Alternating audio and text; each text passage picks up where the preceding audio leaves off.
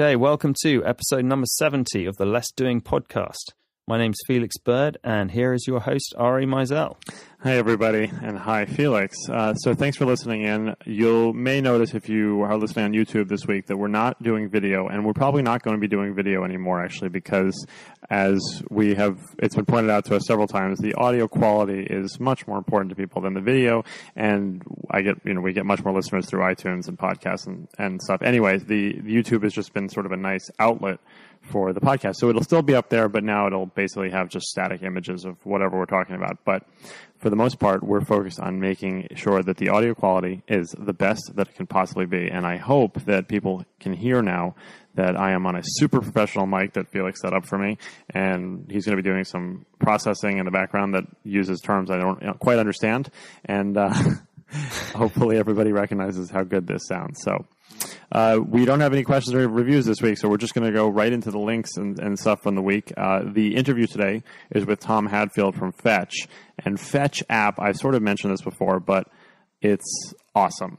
Part of the issue that I've had recently with Fancy Hands over the last few months is that they stopped doing payments for things. They stopped buying things for you, which I think was a security issue they were having.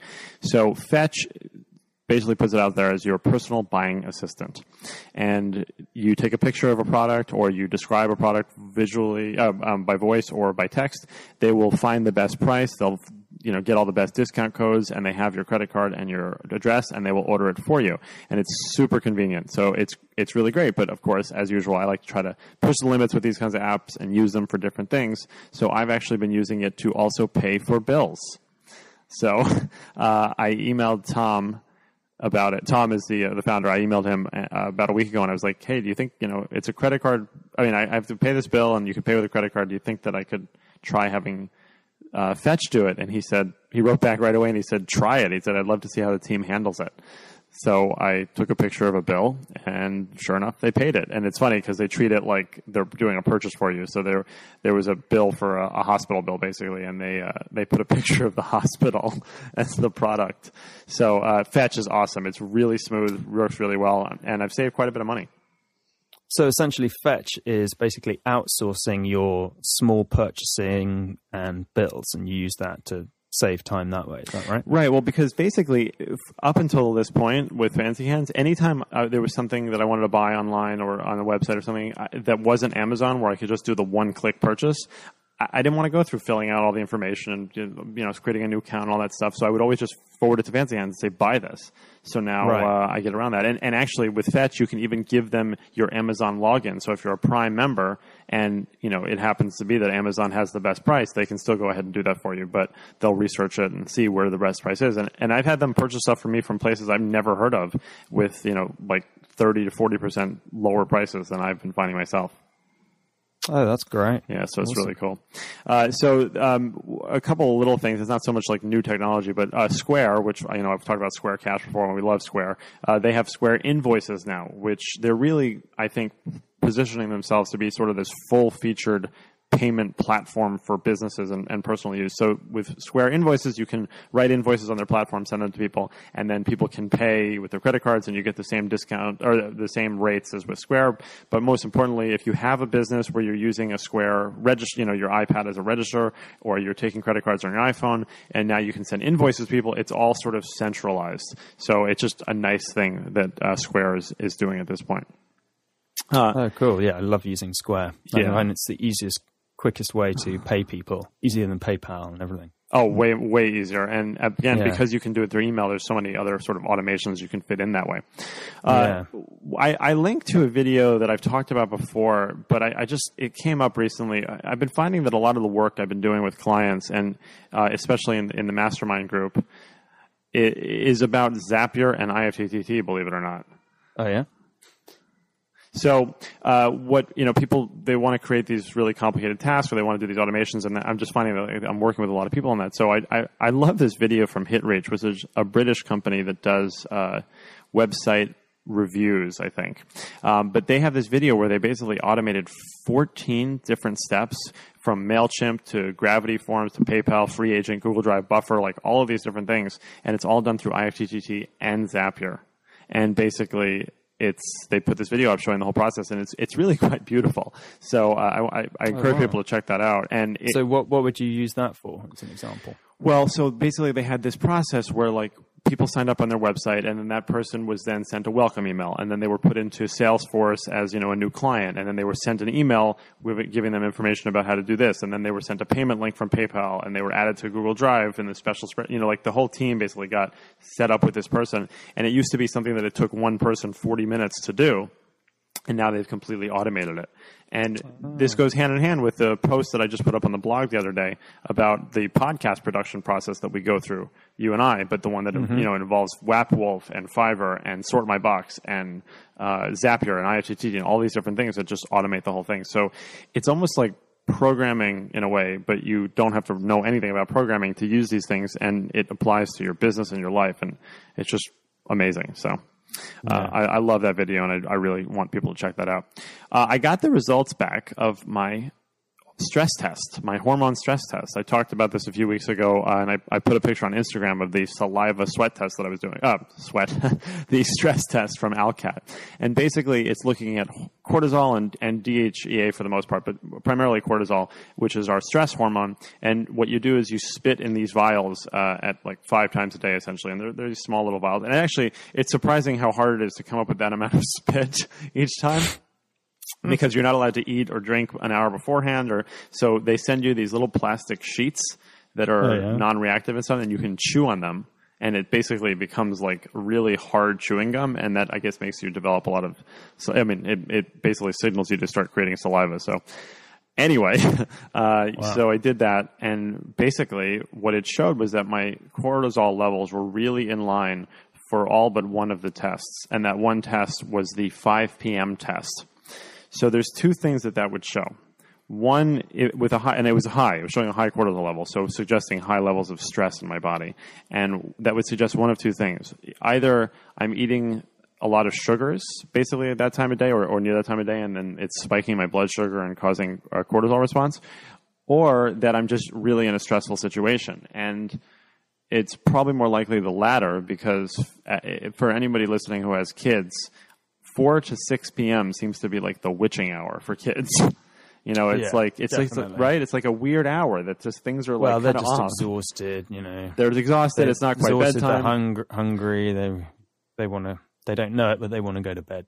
Exactly. So they don't know what they want. So basically, that's what that was showing for me. And the levels weren't very high, but they were higher than the range value. So that was just interesting to see, and it's something that I'm going to be working on now to try. I mean, there's really not much you can do to mitigate the way kids are at that hour, but I'm going to see if I can do a little bit more stress doctor, a little bit more heart rate variability stress techniques to try to basically get that more in line.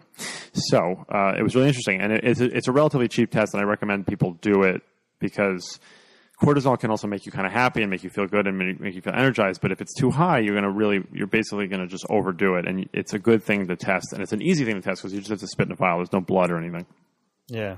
So I also put this link to this website called You're Getting Old. And, one of the things that I'm always talking about with Les Doing is self-awareness. And that this has sort of struck that chord for me. Basically what you do is you put in your age, or you put in when you were born, and then it will show you all sorts of things that were basically happening throughout your life and before and after your life. And it's kind of amazing just to get that perspective, basically. So, for instance, when I was 3 months old, the Chernobyl disaster happened, and that's crazy to me that's what was kind of going on then. But it also will show you sort of what your birthday was the halfway point of, for instance. So today being the 13th of June, my birthday would be halfway between this day and August 12th of 1951, which was when the Catcher in the Rye was first published. So it's just like these it's really random. Really, yeah. I found it pretty sobering, actually. They mentioned all of these. They mentioned a couple of sort of young celebrities whose combined age amounts to my age. Of course, I'd never heard of them. But then, and then it did make me feel a little better to know that Michael Bloomberg is exactly twice my age. So there was that. But yes, it really does make you wonder. Well, I recommend checking it out. I also like this. There's a running counter on here. For instance, like I have taken approximately 268 million breaths in my life. Oh yeah. So it's just, I just think it's wonderful. So, and they actually, so this is a really weird thing. So according to this, my heart rate has beaten approximately 1.2 billion times in my life. And really, there was some report that I saw a long time ago that basically said that the average lifespan of every species is about 1 billion heartbeats.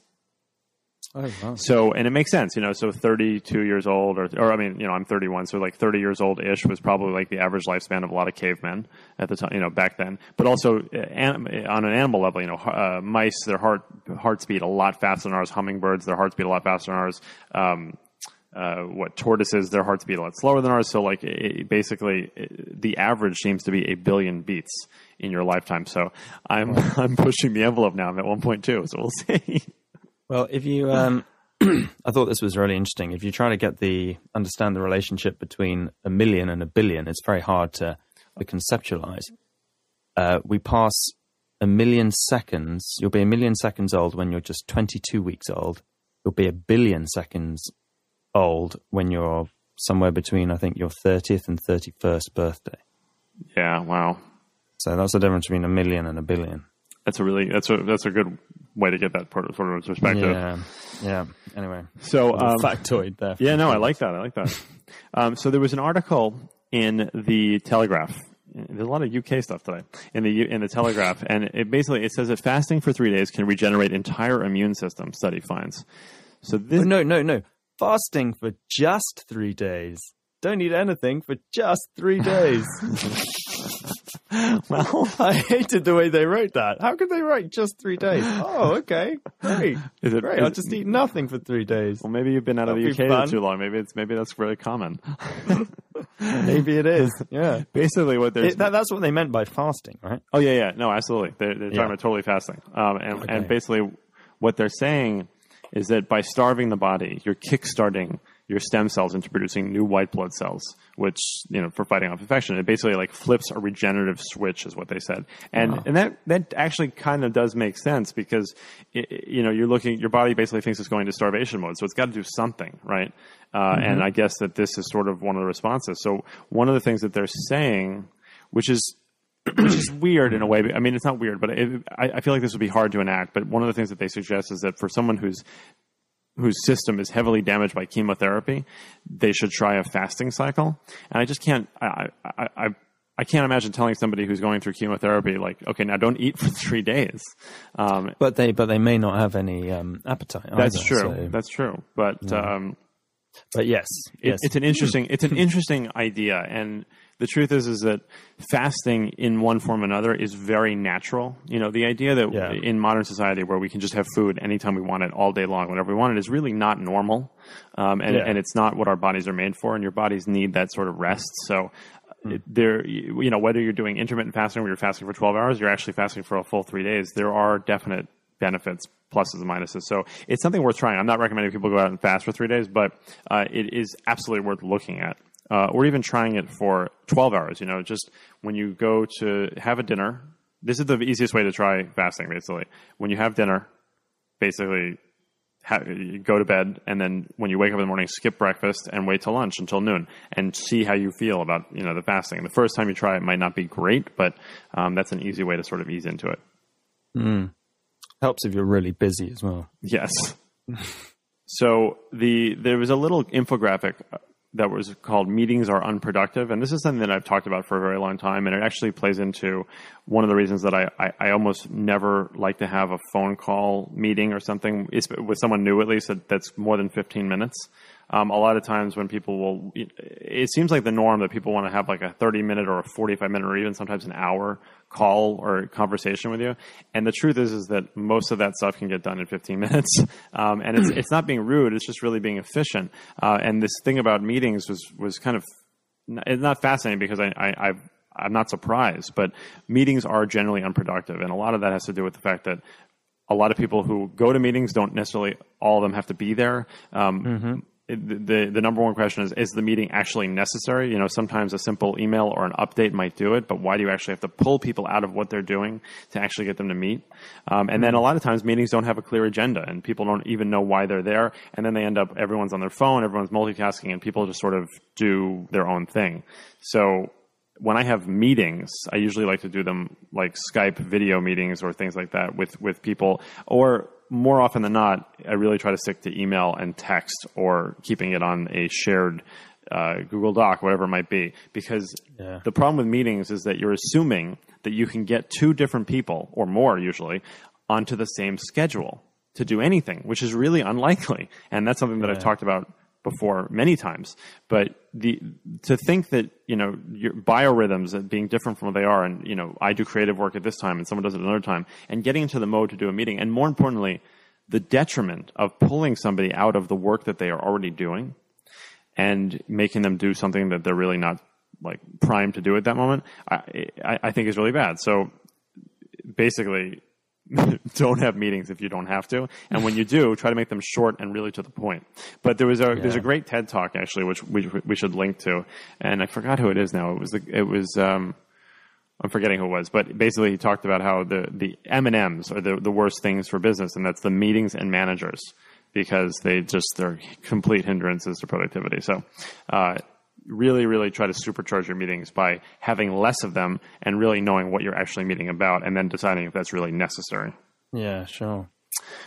So then there's just a couple more things. One was there's a new app that came out. Well, it's not a new website. It's a new app, but it's called Cloud Convert. And Cloud Convert basically lets you convert files into any format you want from any format, and it's all done in the cloud, which is really a big thing, because if you know, there's other online file converters, but a lot of them require you upload the file and then download the file. And, you know, if you're dealing with a 50 megabyte MP3 or a big video file, that's really annoying. Cloud Convert will pull it right from your Google Drive or your Dropbox, convert it to whatever you want, and then put it back into Dropbox or Google Drive. Yeah. That is awesome. So it's amazing. Really impressive. And they have a corresponding iPhone app that lets you do exactly the same thing. So if somebody sends you a file that you want to convert, you can do it on the fly from the app. It'll even open zip files. It'll let you combine files. It's really amazing. So I've been using that quite a bit for this new Udemy course that I'm working on with Ben Greenfield, and I've been using it to convert all the files. So it's awesome, and will definitely up your productivity. Wow, that's really cool.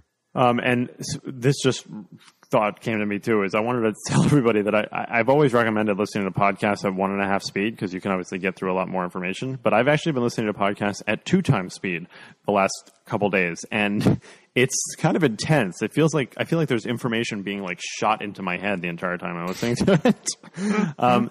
Have you ever seen, Felix? Have you ever seen that really crappy sci-fi movie Johnny Mnemonic?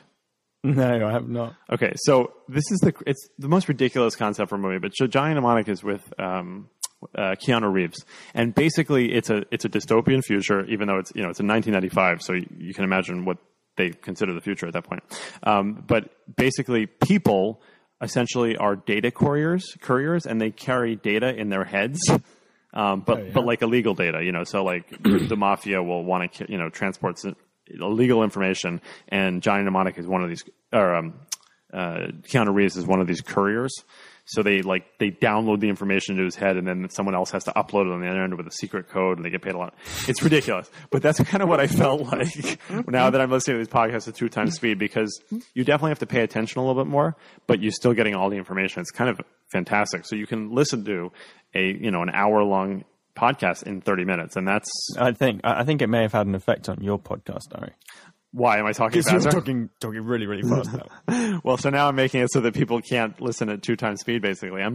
This is 2 times speed without being 2 times speed. Everyone's going to think, we'll all think that I've sped up this podcast. Yes, right. Well, it's post-production. But you can make it so that you can speed it up without making my voice higher, right? Oh, yeah. Okay, so then the last thing is an article on one of my favorite websites, which is Barking Up the Wrong Tree from Eric Barker. And I actually disagree with something. So he said it's the 6 things the most productive people do every day. And there's a few, and one of them is manage your mood. So that's fine. He says basically starting the day calm and, getting in the right frame of mind to do things. So that's fine. Another one is basically before you try to do something faster, ask whether it should be done at all. I'm totally on board with that because a lot of times what I say to people is if you're trying to do something, it becomes, and you don't like it, or it's repetitive, or it takes you more than 5 minutes and it's not creative work, then you should actually stop and think about if this is something that you could possibly automate or outsource. He says that focus is nothing more than eliminating distractions. So that's, basically creating an environment to be able to work or to be able to do the things you do by avoiding those distractions. And of course, I say this while I have a baby crying in the background, but having a personal system, so whether it's less doing or something else, having some sort of system to make you more productive, and then defining your goals the night before. The sixth one, which he puts in there, which I don't agree with, is that he says, don't check your email in the morning. And what they're saying is that what that does is if you check your email first thing in the morning, it's setting you up to be reactive. And the reason that I don't agree with that is that if you have a good email system, and more importantly, you have the pathway set up. So this is something I've talked about before about how the best way to be decisive or to deal with this stuff that comes into you or to deal with emergencies even is that to basically preset the way that you handle certain situations. So if I get an email about, I'm blanking now, but, probably 9 out of 10 things that come in, even if they're a new sort of topic, I automatically in my head know how that gets dealt with. Either it gets forwarded to followup.cc for 8 o'clock at night, when that's when I do, creative work, or it gets forwarded to a virtual assistant, or I file it into Evernote, or I just delete it because it's dealt with. So when I wake up in the morning and I have 10 emails in my inbox, I can usually get through all 10 of those emails before I've physically gotten out of the bed, even if I'm grabbing my phone on the way up. Literally, 30 to 40 seconds, I can deal with those 10 emails. And that actually, to me, starts the day off really well because what I'm doing is I'm not reacting. I'm setting things in motion for later. Right. So I don't agree with that. I just don't know who could possibly deal with not checking and doing one's email in the morning. Well, that's the thing. It just seems so inconceivable. It's like, don't answer the phone in the morning. Well, and that's I think that's a very fair point. And that's not because you're like a slave to your email. I mean, at least in my case, I like my email. I mean, it's one of the more productive places that I am, and I like seeing the new information that comes in because I fortunately have my email set up in a way that if it's getting to my inbox, it's probably something interesting or something exciting to deal with. Yeah, right. So I don't agree with that one, but everything else I thought made a lot of sense. So anyway, that's it for today. Before we get to the interview, do you have anything, Felix? I was thinking that in response to Mindy's question the other week about CRMs.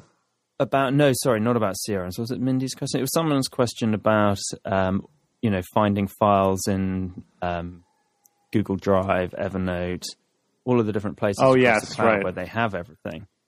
And I run into the same problem because I use Evernote, Google Drive, sometimes Apple Notes. I don't know why I do that, but I do. But something I've found is that I need to find a system so that I use certain things for Evernote and certain things for Google Drive. And I'm running into the problem where I'm using sort of a bit of both. And I was wondering do you have any thoughts on that? Do you use Google Drive for specific things or Evernote for other things? So I don't use Google Drive for storing anything. I don't really like the way Google Drive is laid out, honestly. I use it for all my creation stuff, like everything that anytime I write something or I create a spreadsheet or even creating presentations, I'll do that within Google Drive and then it's just kind of there. But I don't really use Google Drive for storing anything kind of important. So it's just sort of like a random repository, and I rarely go into Google Drive unless I'm making something. So it just sort of works out that way. If it ends up being something like really important or a document that I need later on, I end up saving that in Dropbox because in Dropbox, I just like the organization of Dropbox better. Yeah. Well, I just don't want to end up, in a few years' time where I've got everything spread out everywhere. Of course. Organized. Of course. So I'm just trying to get that sorted out. In advance, Yes, absolutely. Let you know what I come up with. Okay, great. Well, thanks. Okay, great. Thanks, everyone. See you next time. So my guest now is Tom Hadfield, who is the founder of Fetch, the new app that I've actually been raving about in the last couple episodes. So, Tom, thank you for talking to me. Hi, Ari. So tell everyone what Fetch is, first of all. I mean, I've pretty much told everybody in the last few episodes, but why don't you share it? Well, so Fetch is a personal buying assistant for your phone or tablet. And we have a very simple goal, which is to make buying easy on your mobile device. It's super simple. You can take a photograph or describe a product that you want to buy. And then we have a team of highly trained professional shoppers who will identify the lowest price online. They'll check for coupon codes, and then they'll place the order for you on your behalf using your shipping and billing information from your Fetch profile. So the consequence is that you can buy anything in seconds. So the buying really is as simple as describing the product that you want. So how did you come up with the idea? Because and by the way, you guys launched within the last month. We were on stage at TechCrunch Disrupt a couple of weeks ago, so it's a very new product. We have been building the product for just over a year, and we set out to try and solve a problem which we identified in our lives and which you'll be familiar with, and that is that buying on your phone is a pain. And we realized it takes 4 or 5 minutes to make a purchase on your phone. You have to click at least 18 times to enter your billing address and your shipping address and your credit card number, your security code, your expiry date, your name, your email, your phone number, let alone the time that it takes you to then do the price comparison and check for coupon codes. And, what a pain. So part of the realization was that we'd taken the shopping cart technology that was invented in the mid-90s and ported it across onto the mobile with all of the drop-down boxes and forms to fill out. And you're doing all this on a tiny screen, so it really doesn't work. So we kind of started with a fresh sheet of paper and said, well, what if buying was just as easy as describing the product that you want? Then what would we have to do? And so that's really where Fetch emerged from. Okay, so what I find so interesting about this, I mean, besides the fact that it is very convenient, it works very well, and we're going to get into the functionality, but one of the things that I'm always recommending is virtual assistants, and you have general virtual assistants for all sorts of things. And a few months ago, I'm not sure how long now, maybe 5-6 months ago, Fancy Hands, which is the virtual assistant service that I usually recommend, stopped doing payments. I guess they had some issue with their processor, and they couldn't do it anymore. So that was, of course, until it happens, you don't realize how inconvenient it is. But what I find so interesting about what you're offering, besides the convenience, is that there seems to be this trend now of sort of splintering into very specific kinds of outsourcing assistance. That's right. Well, first of all, I love Fancy Hands. Right? I use it a couple of times each week. But shopping for products is a very specialized skill. And so the process that we train our buying assistants to go through in terms of using multiple price checking services, checking for coupon codes, being able to identify exactly the product that you want and fill in the gaps when there's information missing. I mean, this is a pretty specialized skill in order to do right. And so it doesn't surprise me that some of the general virtual assistant services don't want to get into this game. There's the issues of guaranteeing that you're going to get the lowest price, handling errors if the user or the buying team buy the wrong product. So there's a lot of detail here, and so I think this notion of human assistance in specialized areas is really the next wave of virtual assistant services. So can you tell us, I mean, unless it's too proprietary, but can you tell us a little bit about the training process that people go through? Because I agree, buying is a specialized skill. And actually, before you even answer, one of the things that people should know, which I thought is so cool, by the way, kudos to you, is that you can put in your Amazon login for this stuff. So if you have a Prime account, they can use that. And I'll tell you, honestly, if I can't buy something on Amazon with the one-click button, that's immediately when I want to send it to someone else to do it. And I've been kind of amazed with how much I've used Fetch, how little they've actually end up using Amazon. So it's kind of been actually eye-opening to me, right? You get into a mode where you use Amazon because it's convenient and you believe that it's typically cheaper. But your guys have been finding things way cheaper for me for stuff. That's right. Well, there's two key points there. I want to come back to the training of our buying team. But on Amazon, a significant percentage, about a third of the orders we place are through Amazon. They are very competitive on price, as you know. It is the quickest and the easiest way to buy something at the moment is using Amazon one-click until Fetch came along.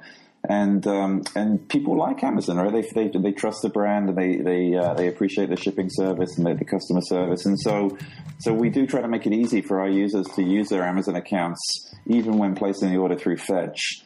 But now you have the benefit of being able to buy any product from any retailer with one click, and always be sure you're getting the absolute lowest price, rather than just the general sense that Amazon, is going to be low enough. And so we do feel like Fetch is an improvement on the Amazon user experience. But let's come back to training, though, because the part of what we offer is the trust that the buying team are going to identify exactly the product you want. They're going to find exactly the lowest price available online. They're going to check every single coupon code, and they're going to fill out that checkout form for you without making any errors.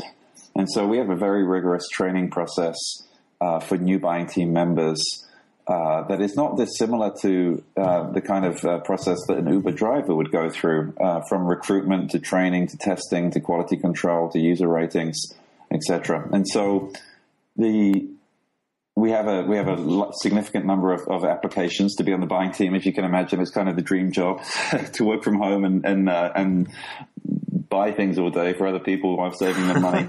And so we put them through a rigorous training process that includes a textbook portion. So we've developed a knowledge base with a lot of reading, which is basically the first week. They then go through an open book exam where they can answer questions based on the buying process that we've specified.